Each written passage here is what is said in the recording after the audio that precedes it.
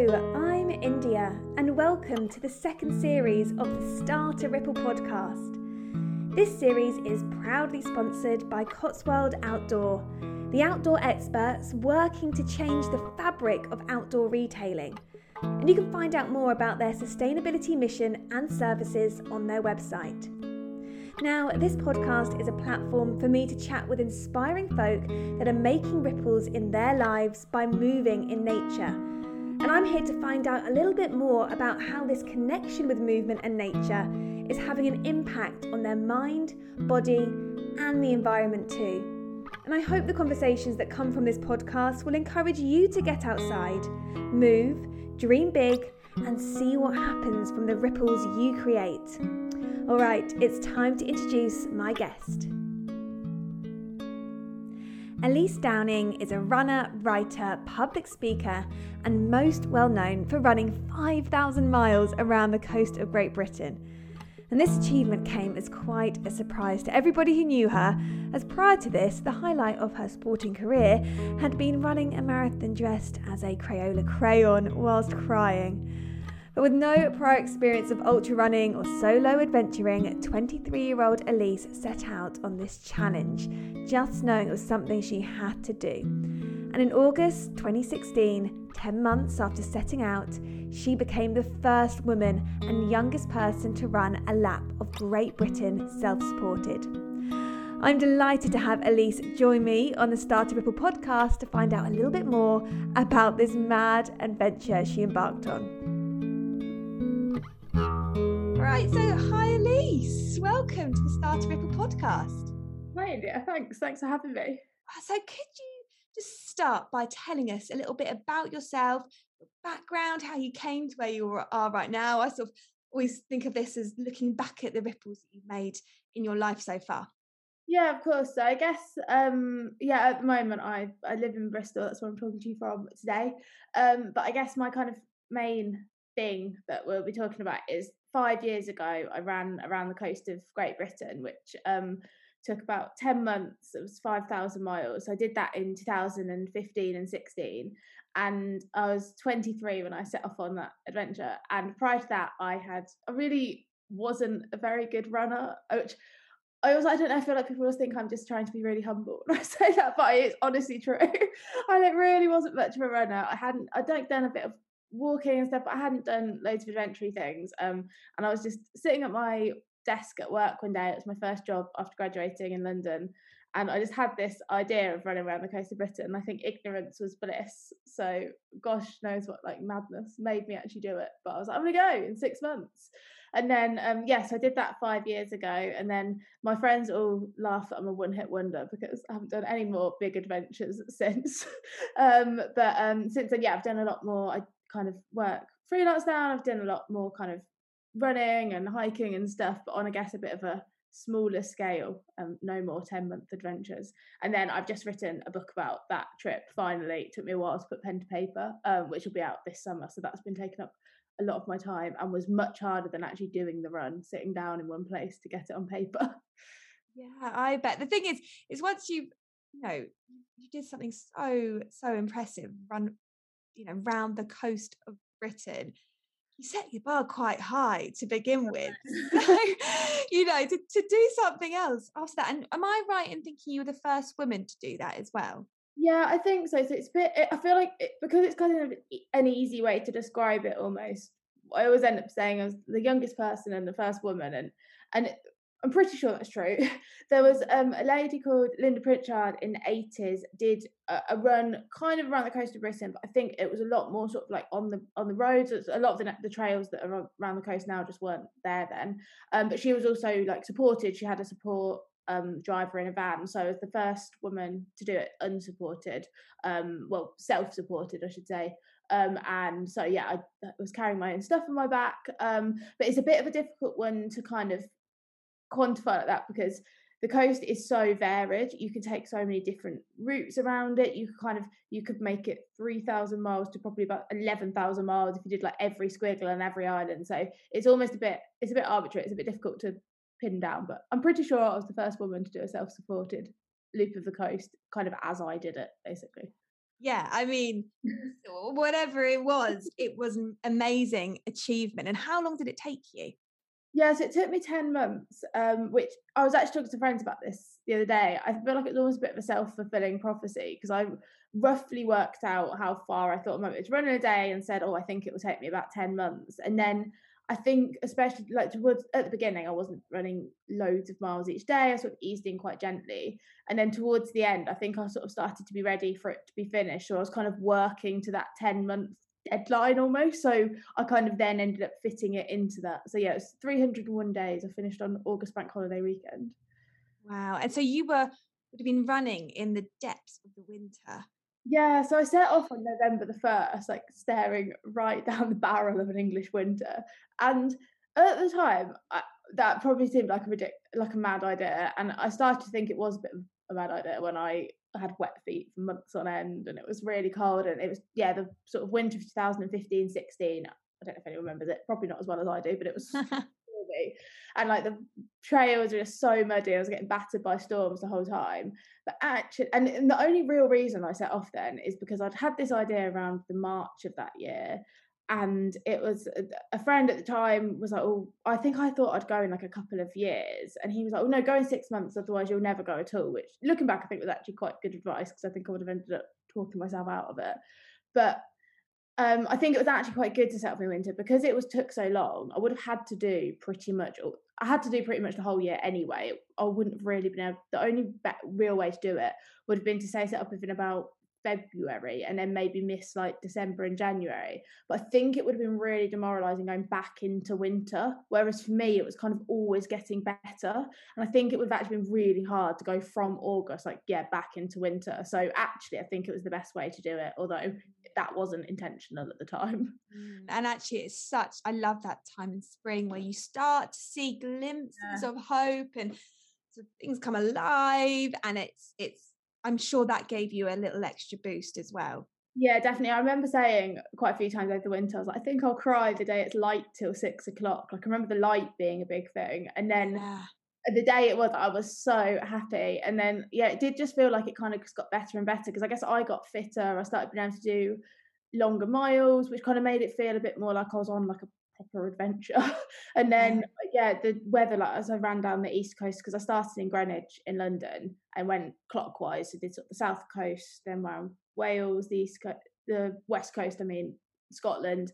And as I came back down that east coast of England, it just felt like I was on holiday. Like it was so hot. Quite a few of like my friends and family visited because we were getting a bit closer to home, and it was great. My tan was out of control. I bet.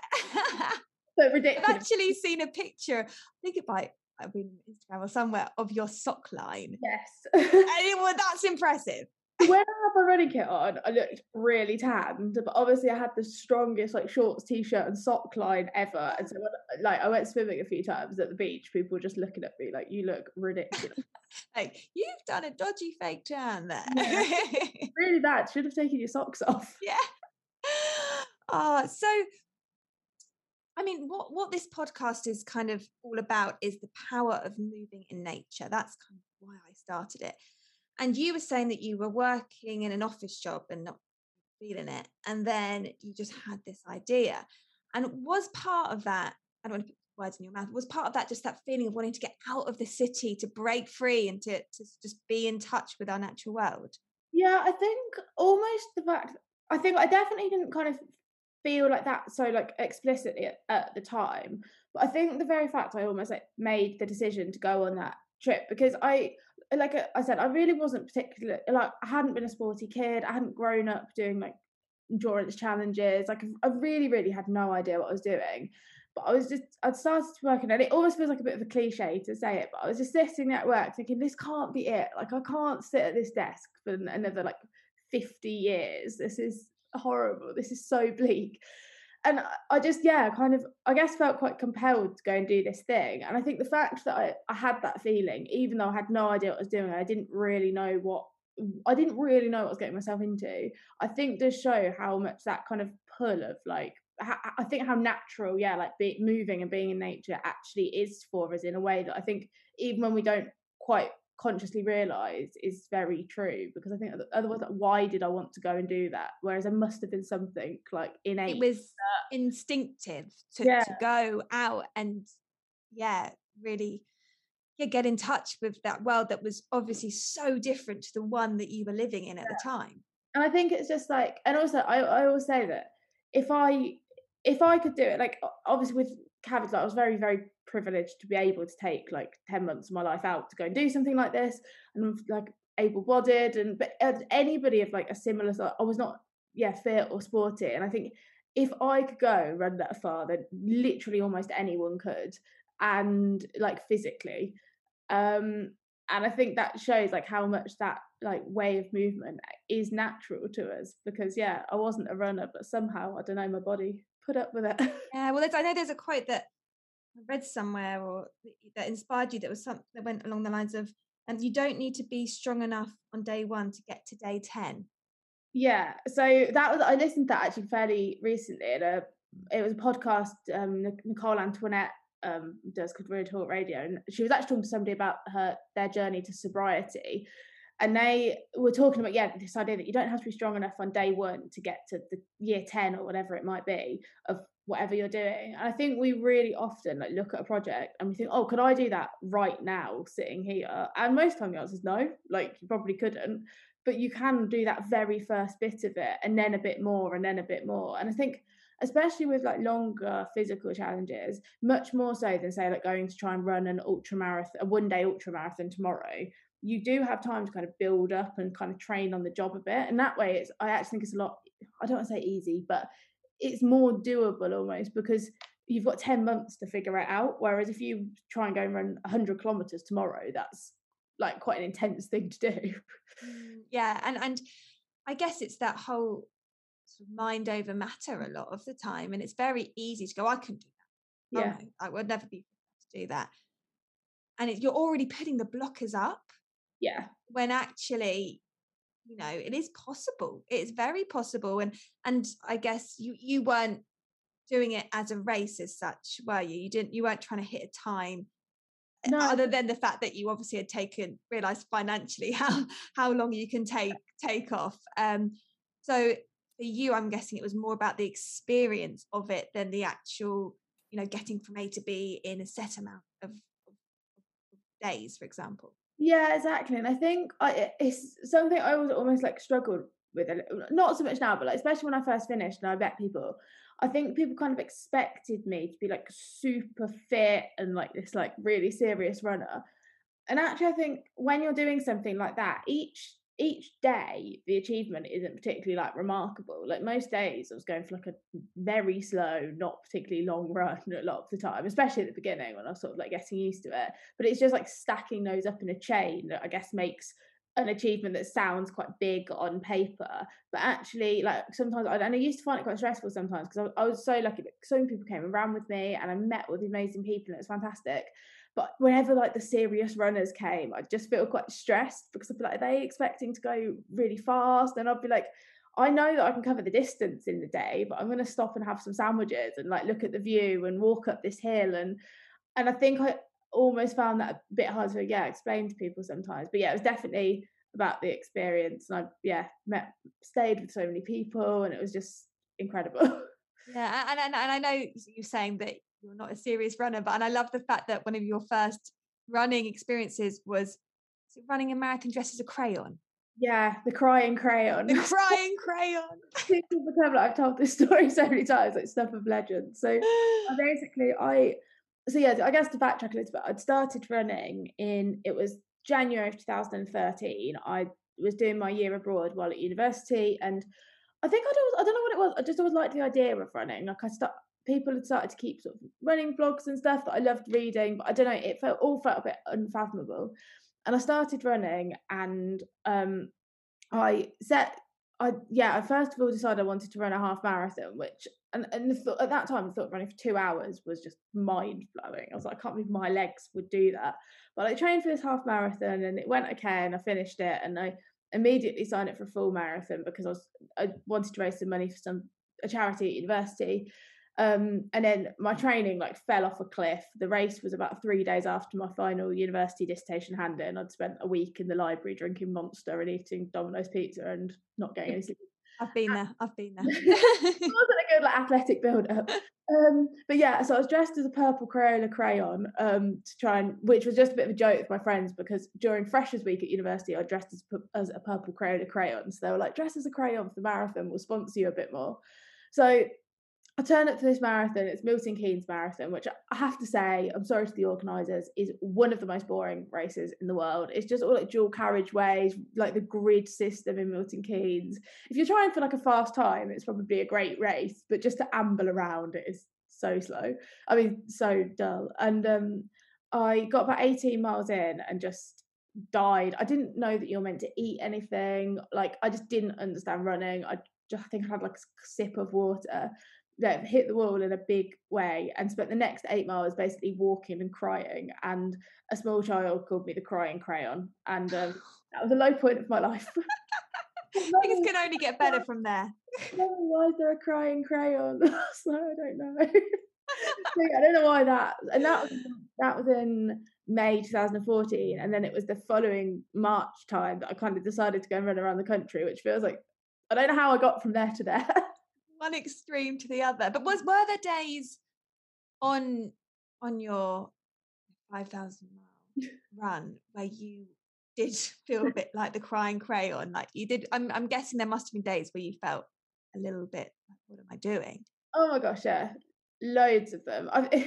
Whenever I like talk, I actually have like I've got some friends that I was talking to about, like who have fairly like new friends, and I was talking to them about running around the coast, and they're like, when are you going to cry in a scene? Because you just seem to talk about crying the whole way around the coast. And I was like, yeah, I did do quite a lot of crying. Because I think the days that I found really hard were, there was this patch in sort of like, so I set off November, it probably would have been around February of March of the following year. And I was about 4 months in, but because of the way I like eased in quite gradually, I was probably about a fifth to a quarter of the way through the actual distance. And I just remember thinking, I've run like 1,000, 2,000 miles, which is really far. And if I'd just told everyone that I was going on 1,000-mile adventure, it almost just fits into this like very long way category. It's almost no different to 5,000 miles. And everyone probably would have been just as like impressed and like thought it was just as ridiculous. I was like, why have I added this extra like 4,000 miles on? And I remember finding that mentally really hard to get my head around. And then also there were just a lot of days where it was quite kind of mundane. Like I think people expect going on an adventure to be like exciting all the time, and actually it's like there's a lot of like quite boring bits. You're just sort of like doing the same thing over and over. And yeah, there was definitely, my mum jokes that she like lost a year of her life to answering the phone to me like grumpily around the coast. Like, Mum, I'm having a bad day. But equally, there must have been times when nature just blew your mind.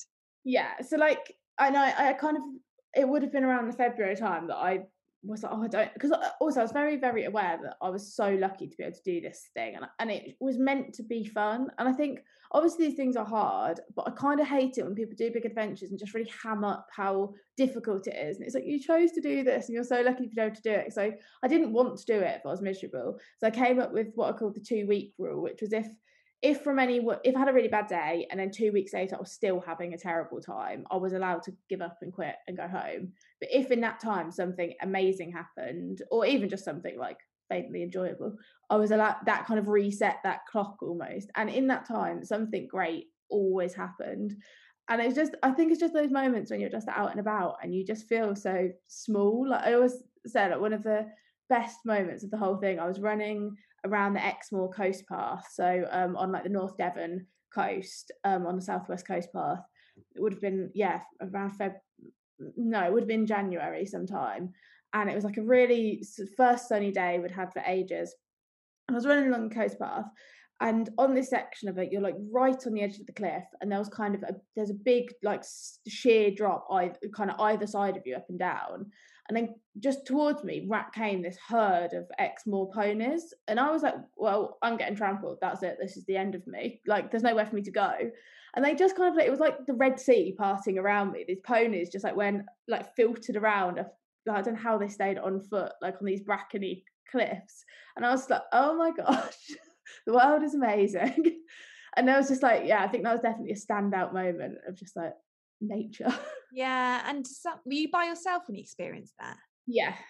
I think sometimes those moments when you're by yourself and you're just amongst, the natural world, it can be so powerful because you haven't got anybody to tell you whether it happened or not, but you just know in your heart and your soul that happened, and you experienced that and you were at one with that moment. I think I'm always careful saying this because I've got so many fantastic friends who I run with all the time, and for me, running is a very social thing. And I also, like, when I was doing the run, I was like running around the coast. I was so lucky that so many people kind of gave up their time to come and help me. But I love running and being outside by myself as much as I like doing it with other people because of that. And I think you just sort of like you're so much more in touch with yourself. And I think something that's quite difficult about doing like endurance things with other people is you're sort of like ebbs and flows are going to come at different times. They never match up. And I think when you're by yourself, you obviously experience the lows, but then when you're like I've cried before at a run because I'm like, this is just so great. Like I'm just out here, I'm running down a hill, the sun's shining, it's beautiful, and then you get some sort of like biblical storm or like come across some ponies, and it's just it is like indescribable, isn't it? And speaking of community, I know I saw that you it did sort of tie this into the trip because you were going into schools to give talks as well. Yeah, so I basically, when I set off, I wanted to raise money for Young Mind. I think especially I felt like it was a bit self-indulgent to just go on a big run. Felt like I needed to give it some meaning of some sort. But I was raising money for Young Minds, as who are children's mental health charity.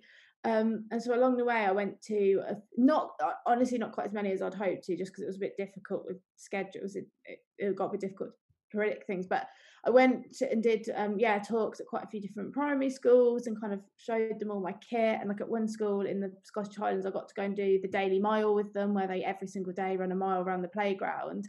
And it was just like, it was just great. And I don't know, kids, all they ever wanted to know was where I went to the toilet. So that was very grounding. I was like, and it's just nice talking to kids about this, because I think I'm not always, I don't know, some people are just fantastic with kids really naturally, and I don't always feel like that way. But it was, I don't know, I feel like adults were always very like complimentary and like very genuine, but always saying nice things. And it was nice just to go and like talk to a bunch of 8-year-olds who just asked you random questions.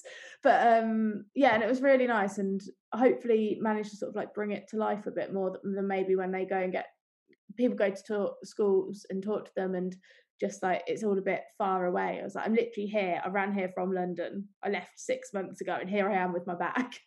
Yeah, and that's it. You just turned up with everything that you had at that time, and it was, for the kids to see that. It's not like you were going to the schools. In retrospect, you were going there in the midst of it with, the mud up your back of your legs and all sorts, I'm sure. Most of the time. Yeah. My best experiences were like, because I stayed with a lot of different people, which kind of came about really naturally. I thought I'd camp the whole time because I knew I couldn't afford to stay in hotels or anything the whole time, and it ended up becoming a bit of a domino effect. So I was putting video diaries up, and people would get in touch and say, when you come through here, do you need somewhere to stay? And then it'd be like a friend of a friend, a friend of a friend of a friend, and it all happened quite naturally. And it was just always really humbling that people would just let me stay in their homes. And I stayed with a few people for like a couple of nights, and they'd be letting me like read bedtime stories to their children, and like we'd do paintings. And they were just like, some of my best moments are sitting at someone's kitchen table, like just doing a painting with their kids, and just felt very lucky to have been allowed into so many people's homes, I guess, which is an experience that not that many people get.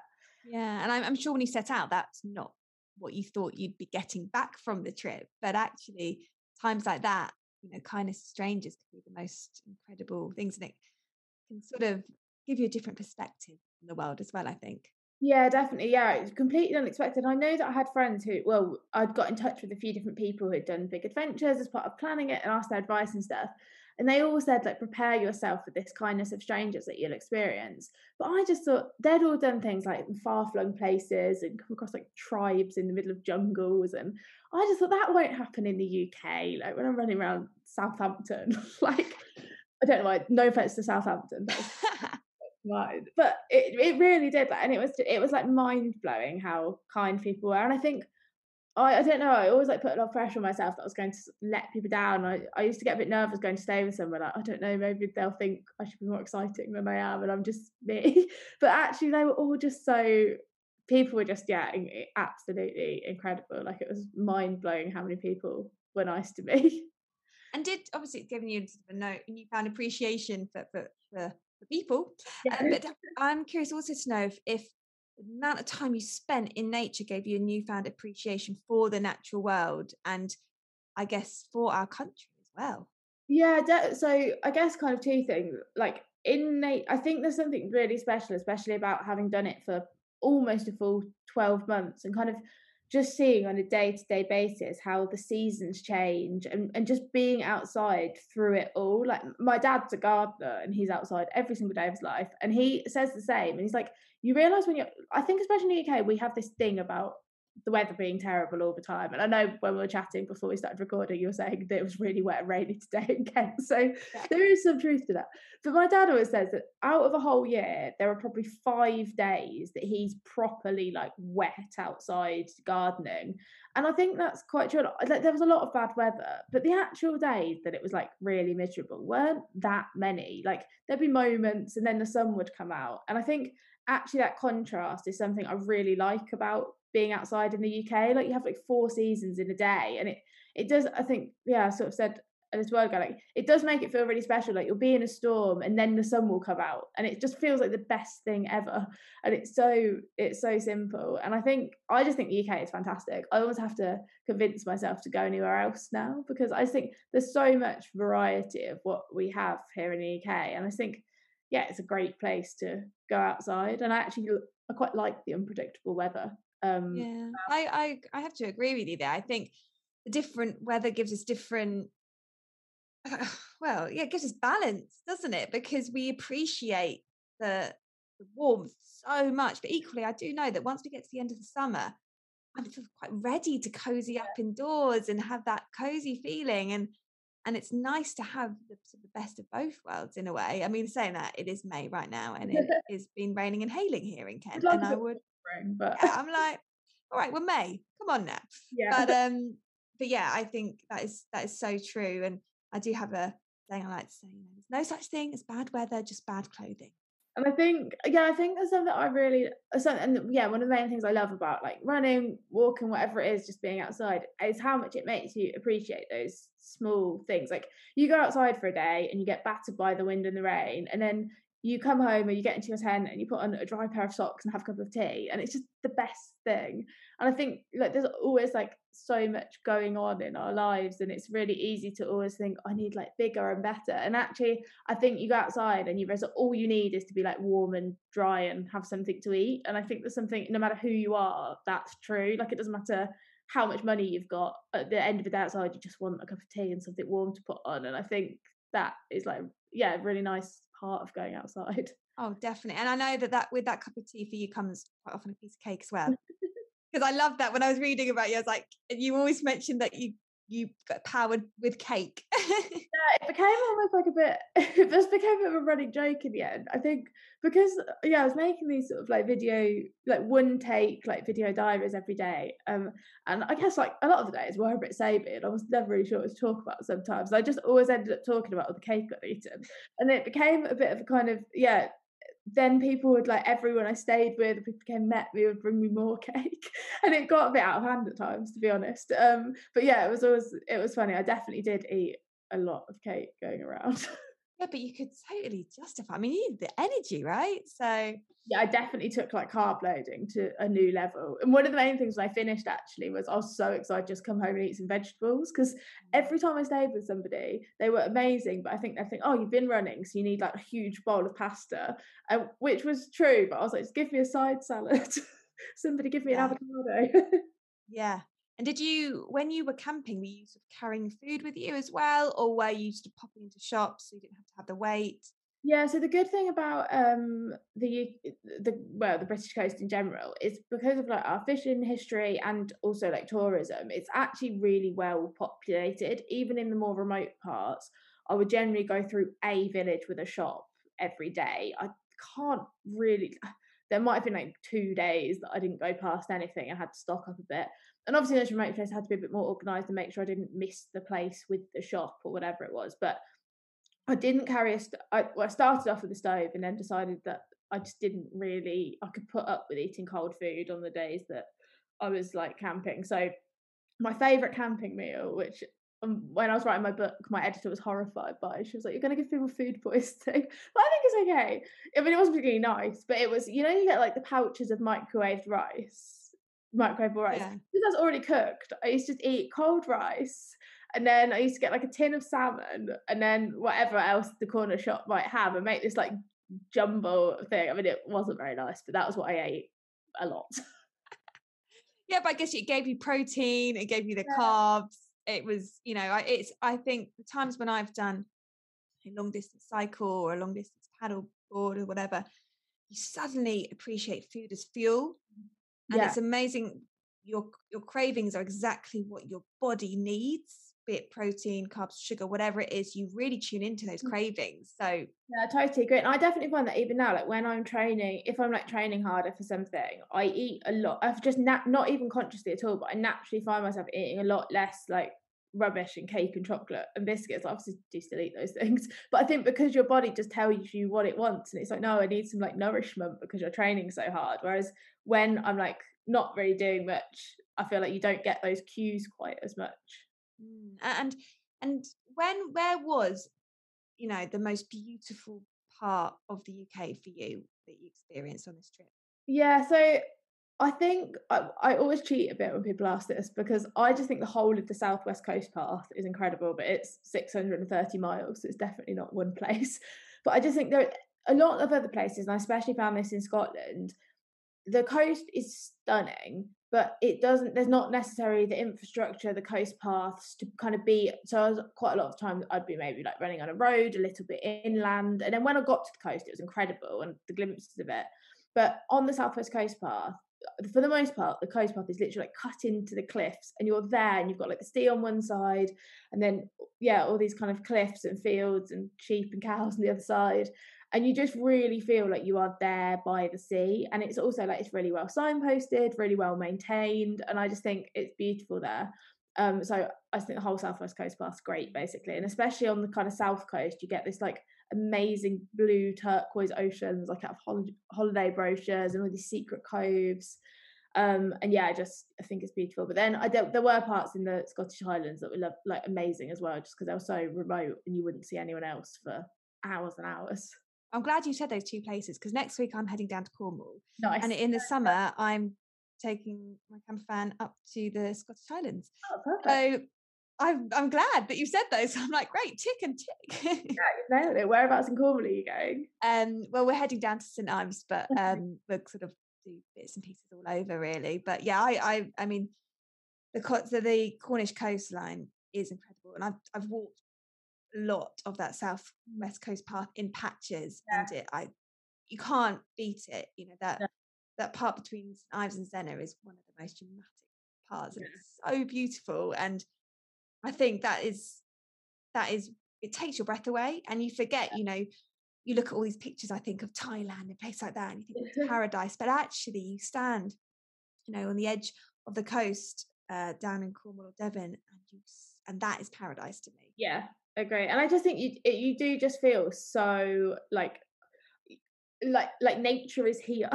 You're like standing on the coast and you can hear the waves. There's like seabirds in the sky, and I just love it. Yeah, I went down to the South Devon coast yesterday just for a few hours, and I think I always forget how great it is, and then I go back and I'm like, wow.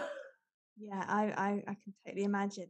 So speaking about your book, obviously this is huge. Like, you know, you must have had to revisit the whole trip in order to start writing it. So is it very much sort of a journal about your trip, or is it more of like sort of a story, or how did you get to writing it? Yes, it's definitely very much kind of the story of the trip more than I've I've been quite insistent whenever we've talked about marketing it and stuff with my publishers that I want people to realise that they're not going to get like a how to go on a long run guide, and that's not what I wanted to write, and I don't want people to be disappointed that that's not what they're getting. So it's very much, I think it's, hopefully, I've tried really hard to get across how incredible specifically the coast of Britain is, because it is amazing. But I just think also that like feeling of just wanting to do something and kind of what that's like, just to go and have a go at it. But it took me I first started talking to the publishers who I'm publishing it with when I was actually doing the run, and then my editor, I kept saying to her, I'm writing, and like the years that followed, and I wasn't really. But I think it takes a while to have like any perspective on an experience, and I'm actually really glad now that it did take me 5 years to get around to writing it, because I think if I'd done it at the time, it just would have been a completely different book. So we start at the point where I'm sort of making the decision to go, and then kind of roughly chronologically sort of follows through the whole thing, I think. And I've always tried to get across all the weird and wonderful things that happen on a big adventure, because I just met so many people and there was like quite a lot of quite funny moments. So try to get all that across, but it does feel a bit like I'm letting the world read my diary. We've had some reviewers read it for endorsement so far, and all of them have made comments about how honest it is, and I'm like, oh no. That's good though. Honesty is the best policy. Yeah, but I can totally understand that. I think sometimes it takes time for something to really sink in, and also, for you to properly reflect, you almost need to have had a few years after the trip to realize how that trip has maybe guided you through the next few years of your life, because I'm sure it must have influenced you in what you've gone on to do in so many different ways. Yeah, definitely. And I think a big part of it for me, which I think is the reason it took me a while to write the book, is that I was kind of in the year really leading up to going. I was dating this guy. It wasn't great. It wasn't a very kind of healthy situation. He wasn't necessarily the nicest person. And I don't know, I think in the way that like a relationship you have in your sort of early 20s can really like affect you and like kind of, crush your confidence a bit. And then I couldn't tell this story without sort of touching upon that. And now I feel completely fine and over it. But I think it took me a while specifically to kind of get some perspective on that bit that actually was like a really big part of deciding to go and everything that happened. It was, I think, being in a place where I think I was very much like, I either want to write this book really honestly and tell it all, or not at all. Like I didn't want to write this like sort of sugar-coated wholesome adventure story that wasn't really the case, I guess. But I'm excited for people to read it. I mean, I guess it's going to be like handing over like your baby, once you sort of give it out to the world. I can't wait to read it. I'm really excited. I've already decided it's going to be my summer read. It's out on July the 8th. So I'm really excited. I keep telling my mum there's some bits that she can't read. I'm just going to give you like a slightly edited version, Mum. This is the mum version, especially for you. Mum, Grandma, you can have this one. Yeah, that's probably wise. So, and I guess the next step is just focused on that book. Is that what it's going to be, and telling that story and everything that comes with that? Yeah, so I think kind of in the sort of years, like the couple of years following finishing, I just really didn't know what to do. And I think something I would always say to anyone going on a big adventure is have a bit of a coming home plan, because I had no money left whatsoever, and I had finished this big thing, and I was living in my parents' spare bedroom, and I just didn't know what to do. And I think if I did like a big thing again, I'd definitely save a specific portion of like my budget just for like coming home and having a life when you get home. Although, obviously easy to say that in hindsight. So I just came home, I didn't know what to do. I moved straight back to London and took another job at a tech startup just because I needed some money and I didn't know what to do. And I almost kind of like, I didn't want to talk about running around the coast anymore. And I stopped doing much exercise or going outdoors at all, because I almost just like completely distanced myself from it. And I feel like it's taken me a few years to regain some balance, I think. And now like going out, doing that, like all of my friends, we all just go out running and hiking and camping all the time, and I feel like now it's such a big part of my life again, in a way that's really nice. And I've kind of recently started working more freelance rather than having sort of a 9 to 5 day job like I had for the past 4 years, kind of as a thanks to getting made redundant thanks to COVID, but it's all worked out okay. So yeah, I think I'm definitely hoping over the next year or so, hopefully everything will go well with the book, and maybe I definitely would like, I think I'd really like to go and do another adventure that was more maybe like a couple of months rather than 10 months, and like, I don't know, go and live somewhere in the mountains or something. So I'm not really sure what I'm going to do, but I feel like I'm moving a bit more towards having all the aspects I loved of the adventure but in my like day-to-day life, whereas before it always felt a bit one or the other, like either working 9 to 5 in London or being on a 10-month run. So trying to find that middle ground at the moment. Yeah, and you know, when you get that feeling to do something, it just happens, doesn't it? Yeah. It just almost comes out of nowhere sometimes, and then that's when you know, like, okay, now's the time. Now's for the next adventure. It doesn't. It shouldn't be forced, I don't think, because you don't want to be doing something for the sake of it, because that will be so. And you're speaking to you, you seem like such an honest person, a genuine person, and I can only imagine that anything that comes up next will just come from a place of authenticity.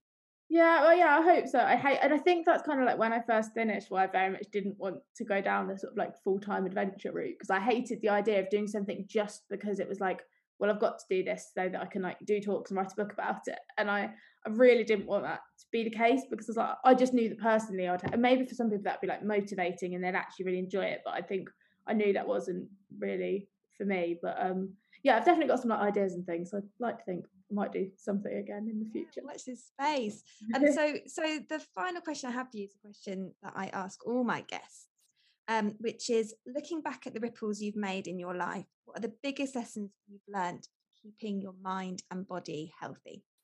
Yeah, so I think very practically, when I finished the run, I had a couple of different jobs, and then I started working at a walking charity, and we did this step count challenge. We were testing different step like challenge counter things, and I was still living in London, and it turns out I'm quite competitive, and I started walking everywhere because I was obsessed with winning this like team challenge. And that was like 3 years ago now, and now I still walk or cycle, like I don't have a car. I walk everywhere basically that I can, and I think for me, like, just it's fitting movement into your day that isn't necessarily I'm training hard and going for long runs, but just, if at all possible, like walking or cycling somewhere instead of getting on the tube or driving there, I think just makes such a huge difference. And I think almost that also like opened the door a bit to me then realizing how much happier I was when I went outside all the time. And now actually I am like doing those slightly more intense things a lot more as well. But yeah, my main thing would just be walk everywhere.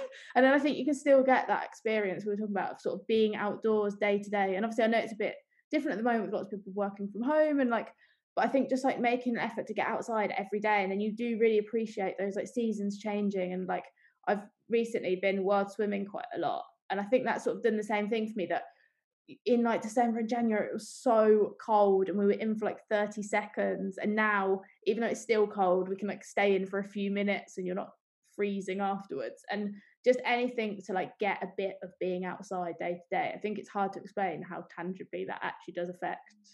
Yeah, and I definitely agree with that. And for me, the first thing I do is I wake up and I get outdoors. Yeah. And you know, most of the time, well, it always starts with walking my dog, and then depending on what the weather is and the rest of the time, it'll be either jump in the sea for a swim or a sup, or if I can't fit that in, then it, you know, a bit later on. But at least I know that before I've done anything, I've got outdoors. Yeah. Totally changes your mindset. Yeah, and I think I definitely am guilty sometimes of thinking, oh well, I haven't got time to go for like an hour-long walk, so I'm just not going to bother. And I had this bit even just last week. I felt like I was really overwhelmed by my to-do list. I had way too much to do, and I was like, no. So I like didn't go to running club, and I like didn't go for a walk in the morning, and then it'd been like 3 days of being inside, and I wasn't being at all productive because I was just grumpy and like a horrible mindset of just being inside. And I think the time you can take, even if it's just 20 minutes to go outside. I think I saw Al Humphreys put a tweet up the other day that was like, everyone should like go for a walk for 20 minutes in the morning unless you're really busy, and then you should go for an hour. And I think that's really true. Like, I think it always like pays dividends even if you think you're really busy. And I think, yeah, you can get all those benefits of kind of being outside on a big adventure on a smaller scale, I guess. Yeah, no, definitely. Oh, well, Elise, it's been so good chatting to you. And honestly, you're such an honest person, and I can definitely see this coming out in the book as well. So I can't wait. I can't wait to read it. So if anybody wanted to get in touch with you, find out more about you, where can they? Yeah, so I'm Elise C. Downing on Instagram, Twitter, and just Elise Downing on Facebook. I mostly post stuff on Instagram lately, and then occasionally remember to do Facebook and Twitter. And I do have a website that's elisedowning.com, which is largely dormant, and I should start writing on again. So you can find me in those places. Instagram's probably the best bet. And I keep meaning to set up a newsletter so I can update people who don't have Instagram on things. But then Coasting is available for pre-order now on all the main sites: Waterstones, Amazon, Book Depository, Bookshop.org. All of them you can find Coasting. And very much appreciate any pre-orders. Yeah, of course. Oh, well, thank you so much for coming and chatting to me today. It's been an absolute pleasure having you on the Start a Ripple podcast. Thanks so much for having me. It's been great. Thank you so much for listening to this episode of the Start a Ripple podcast. If you like what you heard, then please do subscribe and write a review. It helps other like-minded souls find this podcast and means you'll never miss an episode. If you want to get in touch, then the best place to find me is via Instagram. I'm @with_India. Or you can find my wellbeing hub @Fin and Flow. Thanks again, and speak to you soon.